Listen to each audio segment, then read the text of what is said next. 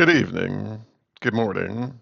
This is Crypto Black with the Crypto Black News, cryptocurrency at its finest moment.